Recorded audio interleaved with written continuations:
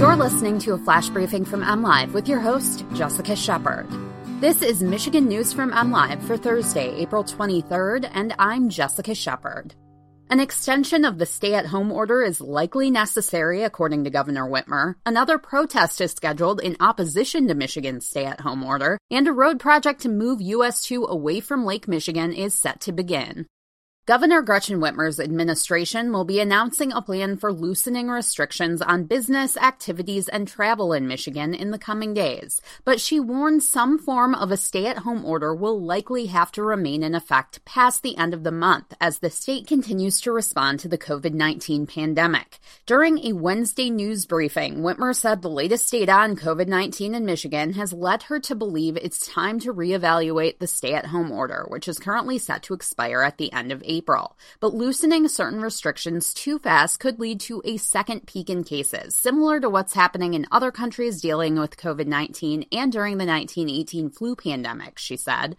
Whitmer's administration hasn't yet laid out a specific plan as to what Michigan residents and businesses should expect past April 30th, although Whitmer said she'll be providing more information about how she intends to reopen the economy on Friday. A proposal from Senate Republicans released last week calls for a 5-phase process for reopening the economy based on trends in the number of cases and hospital capacity, as well as allowing businesses with a low risk of spreading the disease to resume operations.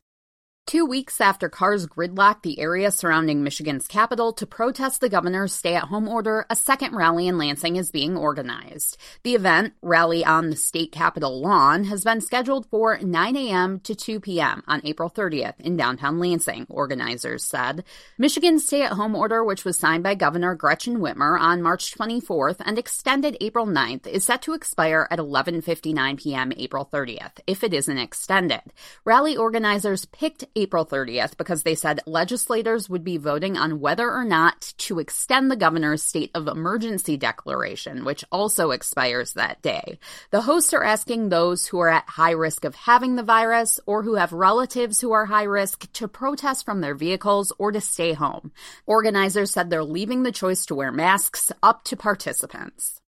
The Michigan Department of Transportation is set to begin a $3.2 million project to move US 2 away from the Lake Michigan shoreline. The project, which will affect 1.4 miles of the scenic Upper Peninsula roadway from Prater Boulevard to just west of the Cut River Bridge, will begin on Monday. The project has an estimated completion date of November 15th.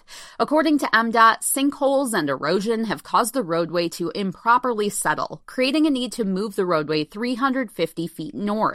The project was planned for 2021, but was moved up when evidence showed accelerated movement of the existing slope and pavement. Most of the initial work will take place off the current highway alignment, meaning both lanes of traffic will remain open between April 27th and May 27th, with intermittent daytime shoulder closures and a speed reduction to 45 miles per hour when workers are present.